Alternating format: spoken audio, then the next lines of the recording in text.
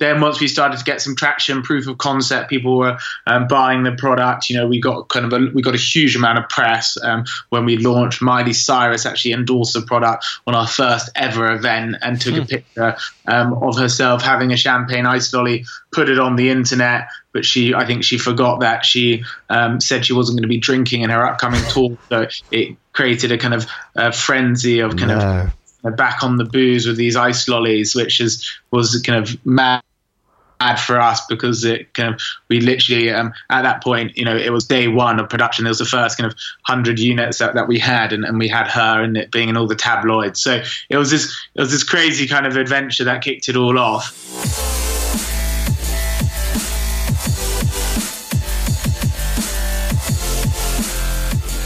Welcome to Screw It, Just Do It, brought to you by Startup U, inspiring and supporting entrepreneurs to make a full-time living doing what you love. I'm your host, Alex Chisnell, fellow entrepreneur, Virgin mentor, and founder of Startup U, the regional partner of Virgin Startup, providing startup funding, mentoring, and support.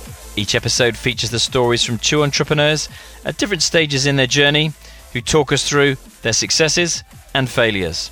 You get to take on board all of their learnings and none of the failure. Today's podcast is brought to you by Hays, with the #1 recruiting experts in the UK. Whether you're searching for your perfect job or looking to scale your business by building the perfect team, go to hays.co.uk, quoting Startup U.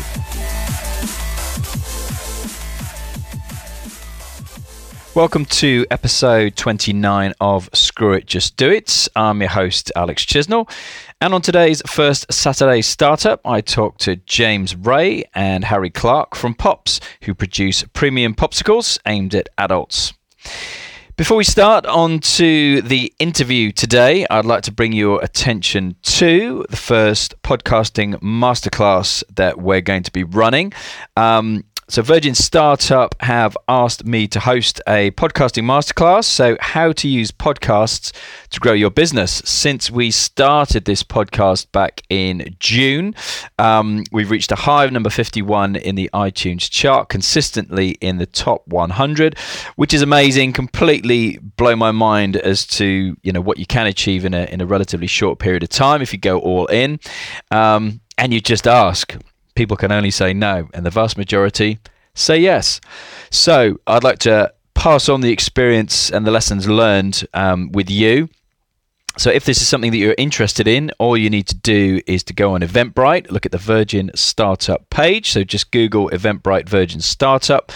And on December the 6th at our HQ in Bournemouth at this workspace, we're going to be hosting a masterclass for podcasting. Tickets are only £35, limited spaces, because this is very much hands-on, giving you the tools to either start your own podcast or to grow a podcast that you have already started up. So any questions, you know how to get hold of me by now, at Alex Chisnell on Twitter or LinkedIn, or you can email alex@startupu.co.uk and I'll answer any questions that you may have. But I'd love to see you, meet you in person, find out about your plans for your own podcast or how I can help you with an existing podcast. So on to our Saturday startup and my interview with James and Harry from Pops. Now, their flavours include watermelon martini, champagne Prosecco, plus non-alcoholic pops too. Now, Harry and James talked to me about how they've leveraged celebrity endorsement to grow their popsicles and how they've raised 2 rounds of funding and even entered into a joint venture with Diageo with their Pimms and lemonade flavoured popsicle. They're really, really honest guys, give loads of lessons that you can learn, loads of tips from their 3-4 year journey that they've been on.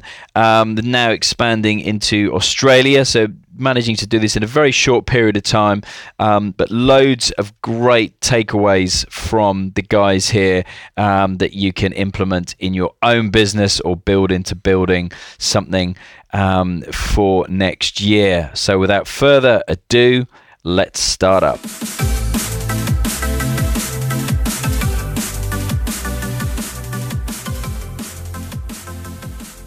Hi, my name's Harry Clarke, and I'm one of the co-founders of Pops. And I'm James, and Harry and I launched the business in 2014. And how did you guys meet? So we've actually known each other for about it must be about 11 years now. So we met when we were 16 years old. We went to the same school for sixth form, and really first it was it's a friendship then, and it's a friendship now. But we spent a lot of time with each other during our kind of school period, and then kind of kept very good mates once we left school and were kind of all in London together. Okay, and when did the ideas for Pops first appear? Was it one of you, both of you? How did it actually happen? It was both of us in summer 2013. We were going around the Balearic, so Ibiza, Mallorca, Menorca, and really witnessing this sort of daytime drinking culture, which predominantly was based around the beach clubs, which initially originated in Ibiza and have now really spread out and have even reached as sort of far afield as Mykonos. And we saw these day parties happening and thought, why don't we create a product that caters for sort of a fun way to consume alcohol in innovative packaging, and essentially sort of took one idea, which was the champagne ice lolly, and over time really sort of defined that, refined it, and then now have a range of products that we sort of hope that cater for every type of person and of every age. And just talk us through the products that you have at the moment, and with a little timeline, if you tell us which one you started with.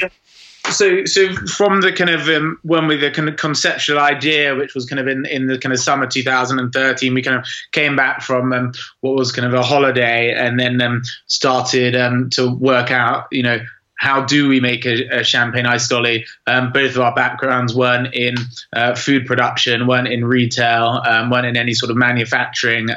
So we really was kind of starting kind of from the ground up, essentially. So what we started to do was to try and find actually appropriate kind of ice cream shops in and around Soho that could potentially make the product for us. And it was actually interesting because we got kind of laughed out of pretty much most kind of ice cream shop that we went into. However, one ice cream shop said, yeah, let's give it a go, and I think I can play around with these ingredients you want, and that was kind of where it kind of all began. So from about September 2013 till June 2014 was very much kind of when we were creating recipes, trying to find a manufacturer and launch a product. So that took us about 8 months. So we had a kind of product that we could essentially retail in June 2014, and we had that one product, which was the champagne product, and we just had that product for about 8-9 months, and then in 2014 we released two other products. So we released a Bellini product, which is now our kind of best selling, which is a Prosecco and Peach. Essentially, Prosecco market was booming. It was adding that kind of peach flavor to kind of really help the taste profile of the product, and that's kind of been one of our core products. And then we also released a strawberry and mint, and we kind of dived into the alcohol-free market because we really wanted to get involved in the alcohol-free. There's a slightly different market there. All of our products, no matter if they're made with alcohol or with alcohol-free, are all kind of premium, natural, aimed at a sophisticated adult market, opposed to going down the kind of kids route. That's something we've never really kind of positioned ourselves. And then after that, in 2015, we released 2016 we went on to release a Moscow Mule product, which was a limited edition product, which is made with vodka, ginger beer and lime, and we did a partnership there. So and we partnered with Chase Vodka, so again premium British spirits awesome. Brand, and then also Fever Tree, which massive success story startup perspective, and it was great to do that limited edition product in 2016, as kind of gave us credibility working with some kind of brands that were bigger than us and are than us, and kind of stamped our kind of British approval that we kind of want to stand for. Everything that we do is British and everything's made in Britain. So it was good to align ourselves with those sorts of brands. And then we went this year. We launched 4 products. So it was which has been great to see. We've launched 3 alcohol-based products, and we've launched 1 alcohol-free. So we've done a frosé product, which is rosé wine and raspberry. Again, rosé has had a massive uplift in retail over the last couple of years. Rosé wine. It's also, our target demographic is more female based. It's about 80% female of the ages of kind of around 25 to 40. So we're trying to kind of hit that slightly more kind of female taste buds, and we felt rosé was on trend with that, and also the raspberry. And then we launched a watermelon martini. So that was a vodka watermelon based product. Again, with all the things we do, we look at trends. We see different kind of when we're looking at fruits, we see what's going to be popular, what's ticking people's taste buds at the moment. Watermelon again, doing some great things as a fruit flavor. So we wanted to go down that route. So that was our watermelon martini, and then probably our most talked about product this year was our collaboration that we did with Diageo. We launched the world's first Pimms ice lolly. I've had that one. Yeah, that's the one I had. Awesome. So that's a bit of a landmark for us. Working with Diageo has been amazing, and they've been great to work with. But also using Pimms as an ingredient within the ice lolly has just been has been fantastic. If you want to, if you want to kind of summarize kind of British summer, Pimms would probably be in there, and so would ice lollies. So to kind of put 2 and 2 together seemed like a kind of a good fit that will work well. So that product's been very well received. It was only launched in July, so we kind of only got a couple of months of the summer to really kind of market it. But the response to the second half of the summer was amazing. So we're going ahead with a full kind of launch strategy for this year, which is hopefully going to see lots of new accounts and us grow that product throughout retail. And going back to something you just touched on, the target market demographic, was that something that you'd played around with or done your research, obviously traveling around the Balearics in the summer 2013, 2014, or is that something that has also evolved and you've honed over the last 2-3 years as well? Because having talking to Ed and Jamie from Candy Kittens, and they have this Lucy Clapham, as they call her, and she's 24 years old and she's in PR. Do you have a similar kind of profile, person that you target as your ideal customer?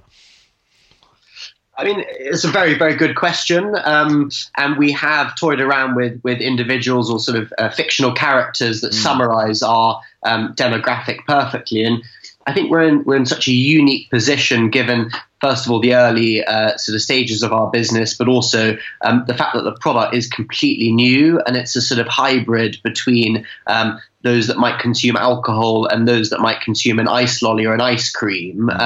And at first, it was very much us marketing it to our friends, our family. We were fortunate enough to have a lot of sort of press and celebrity endorsement across social media and in print and online. And we still are sort of seeing, much to our surprise, different pockets and different demographics really getting behind the product. I mean, there's no debate over the fact that it's, predominantly a female audience. Yeah. I think, the product ticks all the boxes there. But, in terms of ages, when we brought out our alcohol-free product, although we very much market to an adult audience, they can be consumed by those under the legal drinking age. And so, you see people of all ages consuming pops, and, even up to people our grandparents' age, sort of having them and enjoying them, although they, try and eat them with a knife and fork. It's quite amusing. But it's as set, in terms of a set demographic yet. We certainly know that we're predominantly a female audience. But, I think in years to come, we'll start to really hone that in, and perhaps certain products appeal to certain demographics more than others. And our range is so different. And I think, certain ones are the Pimms product, for example, is far more suited perhaps to a slightly older crowd, where they recognise the brand name Pimms and they're buying into it perhaps off the back of that, whereas our Frosé product is very young and very millennial, dare we use the word, and it's sort of that and in between. And I think over the next year or two we'll really sort of understand exactly which products tick which boxes. Cool. And again, the decision to go British, was that something that you did straight away, or did you, when you were doing your research, were you looking further overseas for distribution, for manufacture predominantly, I guess? Yeah, I think to begin with, we did want to launch this kind of British brand. That was something that was a kind of core part of our values, very much from the beginning. But I also think from especially being kind of we still are young entrepreneurs, but 4 years younger, both in our early 20s, probably the thought of going abroad and speaking to manufacturers potentially out there was a bit of a daunting task. And actually, when we found manufacturers in this country that were very easy to work with and we could nip to on a kind of short train, we thought that made more sense at the time. And still today we're very lucky that 3.5 years later, the people that gave us a shot, because after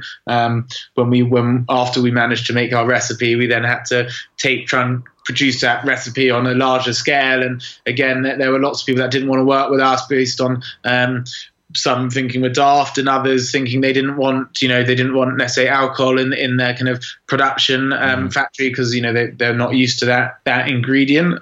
So yeah, we were kind of at the beginning felt very thankful that someone would give us a shot, and thankfully the people that gave us a shot are very respected, and they run a very fantastic manufacturing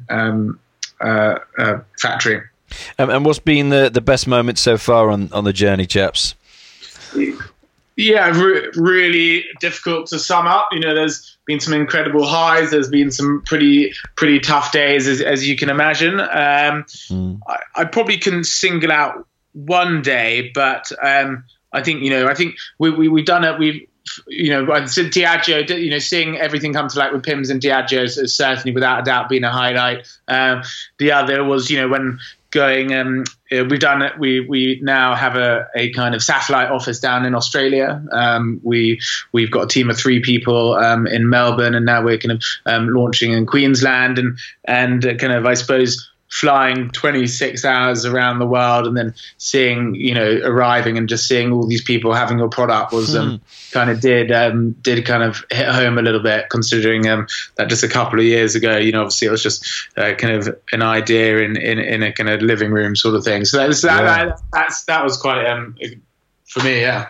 Awesome. And it is that case of like chasing the sun, given that your product. A bit of both, yes, certainly. There's no getting around the fact that we are a seasonal product. When it's cold, when it gets into the summer year, we're not the product necessarily of choice. We understand that, so we build our business around that, and we thought that Australia, again. They have, their summer is, in our winter. So it was definitely inappropriate. But, we also found some really great partners down there who really believed in our vision and our business and what we wanted to do, and really just having, them on board really kind of helped, make the decision so easy, because, we were in a market that we thought was great. It was, it eliminated seasonality, but on top of that, we had the right people working with us. And what are some of the challenges you've had that you could kind of pre-warn those who are starting up or thinking of starting up a business in the drinks industry, in the frozen drinks industry? I think there's so many different areas that we've sort of touched upon as we've grown. I think, Harry and I come from a marketing background, and our strength by no means is numbers and sort of formal equations. And, really having someone that you can lean on who can really sort of take the finance elements away and perhaps really focus on them and own them. And, obviously cash flow is such a key thing for any small business to really make sure that alongside that and margins and forecasting that, that is really probably the most serious thing to really take on board other than one's product. And not to be afraid to really say no. A lot of people are put off by these big retailers and perhaps scared about speaking to them as they would any normal person. And, ultimately they're businesses, and both parties need to make it a success, both financially, but also with the working arrangements and relationship. And, it's if you don't feel that it's right to perhaps go into one supermarket group or one retail chain, or perhaps it might be more suitable to wait 9 months and revisit it then by all means do so. And question the payment terms, question the minimum order quantities. And at first we were completely guilty of this. We said yes to everyone and everything, and now we're slightly more selective, and certain retailers and distributors really respect that and understand that. And ultimately there's no point doing something unless it's going to work for everyone. But yeah, to really sort of pick your battles, and you don't have to do everything. It's better to do a few things well than everything sort of on an okay basis. Yeah, I think that's really, really good advice. So massively appreciate that. And regards to yourselves, do either of you come from an entrepreneurial background yourselves, or is this like the kind of first foray, family history-wise, that has been into? Yeah, from it's formally kind of both our kind of first business. However, when we were both younger, we both talked about doing this for a long time, and wanted to kind of wait until we thought we had something that was kind of we could run with. So I suppose the entrepreneurial spirit has kind of always kind of run through both of us. From a family background, no.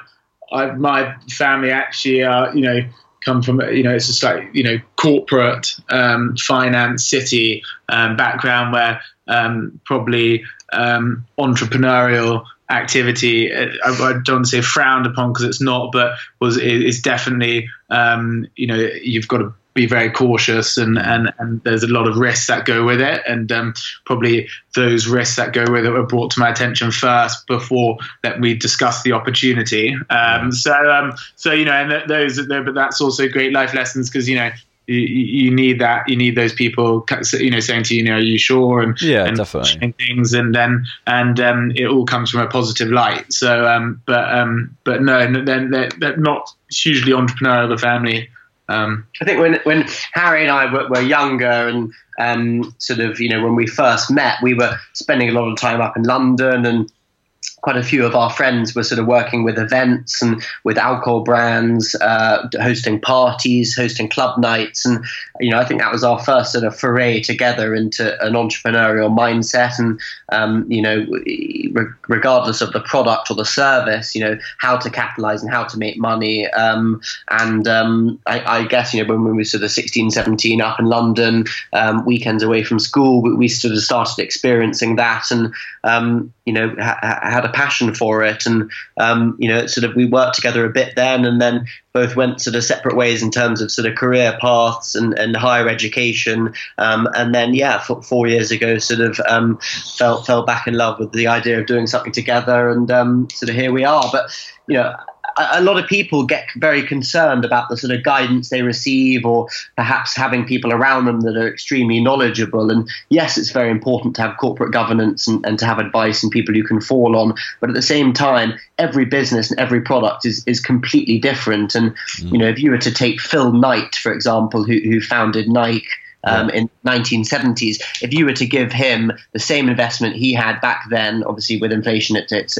slightly more, and said, we want you to create a $40 billion trainer brand, you've got 30 years to do it, you're starting in 2017, Could he do it again? Probably not. And, times do change. And, people, whether it's our parents or our friends or our investors, yes, they're successful in their own right in their own industries. But, ultimately it is a big learning curve, and one really, the best experience and history is sort of learning on the job. Absolutely. Really, really good answer. And leaning on what you just said then, how have you gone about scaling and funding the business as a startup a couple of years in now?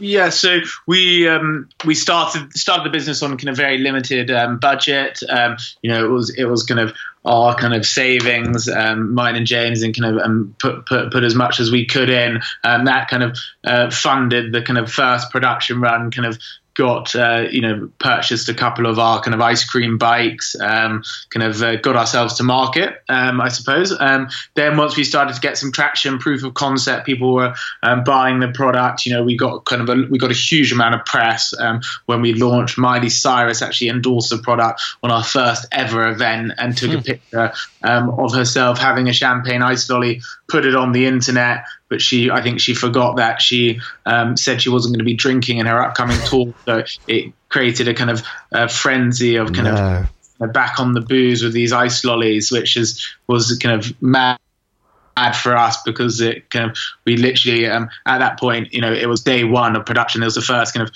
100 units that we had, and we had her and it being in all the tabloids. So it was this crazy kind of adventure that kicked it all off.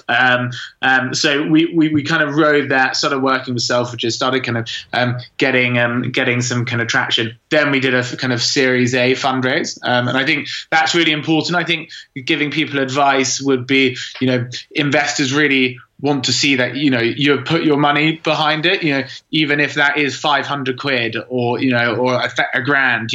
They just want to see that you've got some hurt factor, and it shows that you really believe in the product. So yeah, you got some skin in the game then, haven't you? Exactly. Yeah. I think that's really important. And then I think you've got to there's never really a right time, but I think you want to try and really prove your concept, get the proof of concept, get some customers, get people, so you can prove that you can sell the product and there's a market there. And then if you need to raise some funds for more production or marketing, then go out and do it. And we were kind of, I suppose, one of our big things, it wasn't necessarily about the money, but it was about the people that we could get involved. So we wanted to get angel investors, who obviously believed in the product, but also could really kind of advise us on strategy and growth and all of the things that we might that we might need to kind of be aware of, that we might not necessarily have the skill set or knowledge to know. So I think, also, another piece of advice to, young people trying to start is, be wary of, when you get investment, of the people, and try and find people that can really help you, and kind of maybe also have a bit of credibility. I think that also helps. Our chairman of our business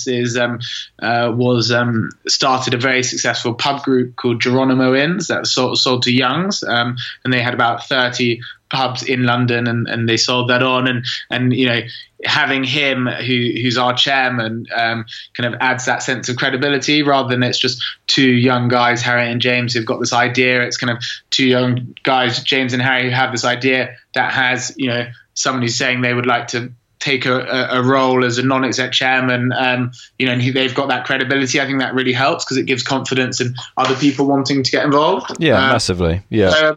So I think getting investment is always very tricky. Valuations are always very tricky.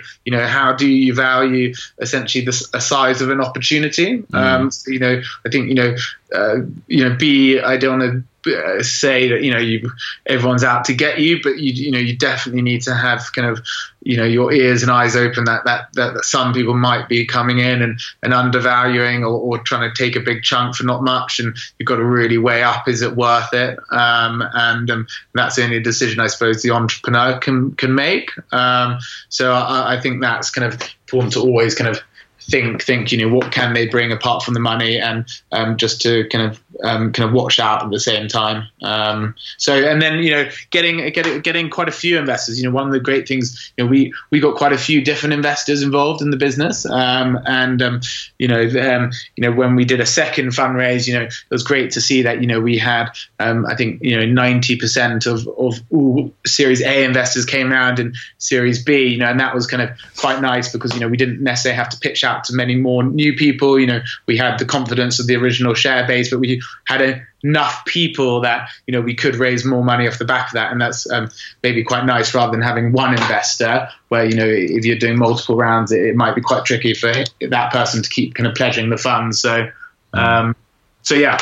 And talk to me a little bit about the marketing strategy and how you've managed to get so many celebrities to endorse, because that must be massively helpful, obviously, product placement, etc. Yeah, I think the power of celebrity now more than ever is quite scary, actually. They really are the be all and end all.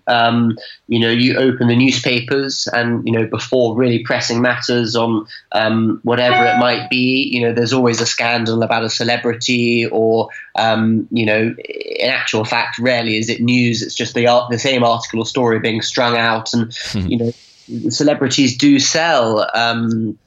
They do sell products. If you look at the Kardashians, they are a brand in their own right, and the power of celebrity is incredibly strong, and that's why a lot of these big brands really harness it. And unlike us, they usually have to pay quite high fees to get very little in return, and certainly do they never really buy the talent, as they're called, respect. They're only really going to the highest bidder. With us, our background is in marketing. I used to work in the film and music industry doing advertising endorsement deals, so sort of knew roughly what agents or managers would be looking for. And I guess the biggest sort of explanation is the fact that our product is so unique. If we had a vodka brand and we approach someone, they know that there's 10 other vodka brands that essentially would go into a bidding war to get that social media post or for them to attend an event or do an advertising shoot. But with our product, there is nothing like it, and they know that they're not going to be alienating any big deals from large conglomerates by taking a photo with our product. And quite often they're looking for fun things to post across their feed, across their social media feed. And our product is one of a fun nature, and hopefully they'll be sort of educating their followers on what on what's out there, what they've found, and that they're the first to sort of find it. And we have a very close network of people, both celebrities themselves, but also publicists and managers, those that are essentially on the front line of making decisions on behalf of these people. And we support wherever we can, whether it's private parties at their homes, through perhaps facilitating introductions to other brands we work with, and just generally having a sort of fun ethos and attitude. And therefore they're happy to sort of give us some love and take photos with the product. And it's one thing having them. We did a great event last year with Dior, the fashion brand, where they rented out Blenheim Palace in Oxfordshire, and we had there were all sorts of people there, but the sort of model of the day was this model called Bella Hadid, who now is pretty much on the front cover of most magazines and quite often in the newspapers. Probably the highest paid supermodel out there, and she took a photo with the product, holding it perfectly. You could see the logo. If we were the likes of Nestle, we would have to pay in excess of £100,000 for that endorsement. Wow, really? And it was just, we just went up to her. We were friendly. We weren't intrusive. We gave her the product. All of her friends loved it. And we just said, do you mind if we take a photo? And she was completely cool with it. And, albeit this was, the beginning of her journey, and now she probably, it'd be quite hard to get that close to her. But, it's one thing having the photo. It's another thing getting them to post it to their audience of 5, 10, 15 million. And that's the next part of the journey to really get them to do the hard work. Yeah, I was just looking earlier. You got everyone from Conor Maynard to Father Christmas himself. Yeah. To tell my kids. Yeah. No, it looks brilliant on there. To direct everyone to your website, wearepops.com, and I love how you've done, obviously with your marketing backgrounds, calling it like the paparazzi. Yeah. It's cool. Yeah, and again, trying to create that awareness around that hashtag and get people really engaged with it. It's kind of a core focus for us. And kind of a two-part ending to the discussion. I know you're busy chaps, so they are. What's your definition of success, and what's the most important thing that you're working on right now? In terms of definition of success, I think that's something that quite, for us, quite difficult. I suppose it's not difficult to answer, but I think what we want to build a globally respected brand, and us to be the leaders in premium ice-based products. So whether that be alcohol or alcohol-free, that we're leading that trend, and I suppose running a business that still has our core values at heart. We're quite a kind of fun, passionate team. We like everyone working with us to be very happy, and to enjoy themselves, and if we can kind of keep that level of keep that within the core roots of our company, I think it will show in the way that we speak to people and the way that we market our products and the way that our products come across. So I think that's really important for us, and I think an exit eventually is something we want, and I think where that comes from, we're not sure yet, but essentially I think something within the trade would probably be the preference. So an exit in the trade of some sort is something that we would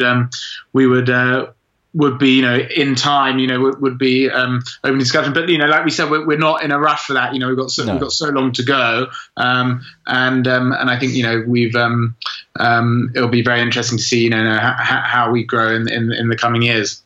And is the most exciting thing you're working on the launch in Australia, or are there other things that you're busy developing for 2018 at the moment? Yeah, busy developing kind of a number of things. But essentially building that relationship with Diageo is a core focus for us. UK kind of grocery, so kind of big picture retail is in the UK is something that we're focusing a lot of time on, and hopefully we'll see the fruition of that kind of in kind of spring this year. And then there are some kind of exciting openings internationally that we're looking at. So there's quite a lot bubbling, but also we've got to be realistic. We're a small team, we're growing, but I think it's better to do fewer things really well. So we don't have this scatterbomb approach, just let's try and launch everywhere as quickly as possible. It's really having a kind of defined approach to things and being kind of very sniper rifle in our approach. So we've got kind of core kind of 4 or 5 objectives that we want to see out in the next 12 months, and I think we're well on our way to seeing a lot of those come through. Awesome. I love the story. Really enjoyed speaking to you guys. And just to finish off, where can people get some pops? So we always try and encourage people to buy the product through ocado.com, which is a fantastic online supermarket that delivers to most stores in the UK. They stock our full range. Other than Ocado, we do have seasonal fluctuation with some of our outdoor stockists, but all year round you can enjoy our products in a variety of bars, restaurants, theatres, independent farm shops, delicatessens, a lot of which is highlighted on our website. And we have a very exciting announcement next week with a large sort of household name retail outlet, which we will be announcing all across social media, and hopefully that will be the start of something quite exciting. But yeah, ocado.com is the best place to go at the moment. So, as you heard during my interview with Harry and James, loads of amazing takeaways that they were able to share with you. Just a couple that they'll touch on. What I really liked was the fact that they say question everything. So temptation is when you're starting up is to say yes to absolutely every opportunity that's out there, but you get into that mindset of, shiny new object syndrome. Attention gets taken away from the core functions of your business, the core products or services. Likewise, when you're signing deals, as they say, with distributors, question everything that you do and be selective. You don't have to say yes to everybody. Choose the deals that work, and people will respect you for that. I really like that. And investment-wise, a couple of people have mentioned this during the course of the show, but what else can investors bring to the table? If you're looking for investment for your business, don't necessarily just take the money and run, however tempting that might be, but you might want to think about the experience and contacts that investors bring to you compared to just an amount of money. So balance that out without a shadow of a doubt, and how that can move your business forward far quicker than just taking an amount of money for it. And what I also liked was the fact that they created a product for a market. So what trends are going on at the moment that you can capitalize on? So I'm going to leave you with that thought. As you know now, the show is now going twice a week. So we've got Startup Saturday, which you just listened to. Next episode will be next Wednesday, which is also the same date as our last live event, which is going to be in Brighton on the 22nd at Platform 9, co-working space. Tickets still available. We've got Pippa Murray from Pippa Nuts, which is the headline speaker, amongst 3 fantastic speakers for the evening. Again, you can get your tickets on Eventbrite by Googling Virgin Startup Brighton. And then on December the 6th, we've got our podcasting masterclass with myself as well in Bournemouth. So loads going on to close out the year. Stick with the show. Loved having you listen to this episode, and I will look forward to speaking to you again next Wednesday.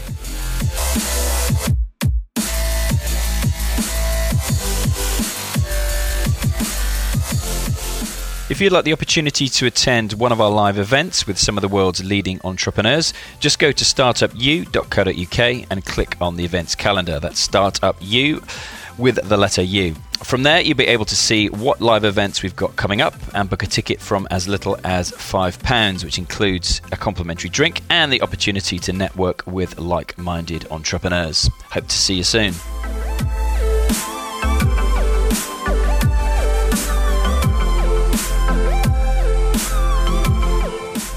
If you're an entrepreneur looking for funding, mentoring or support, go to startupu.co.uk.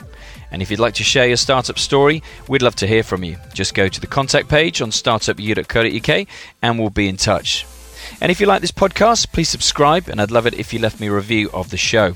To connect with me personally, you can find me on Twitter, LinkedIn and Facebook at Alex Chisnell. Until the next show, remember, don't wait. The time will never be just right. Action always beats intention.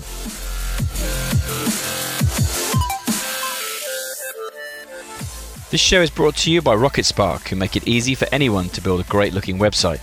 Each month, RocketSpark offer one lucky listener the opportunity to get a website absolutely free for the next 6 months to do some in-market testing of a new idea. Just go to rocketspark.com/screwitjustdoit to enter.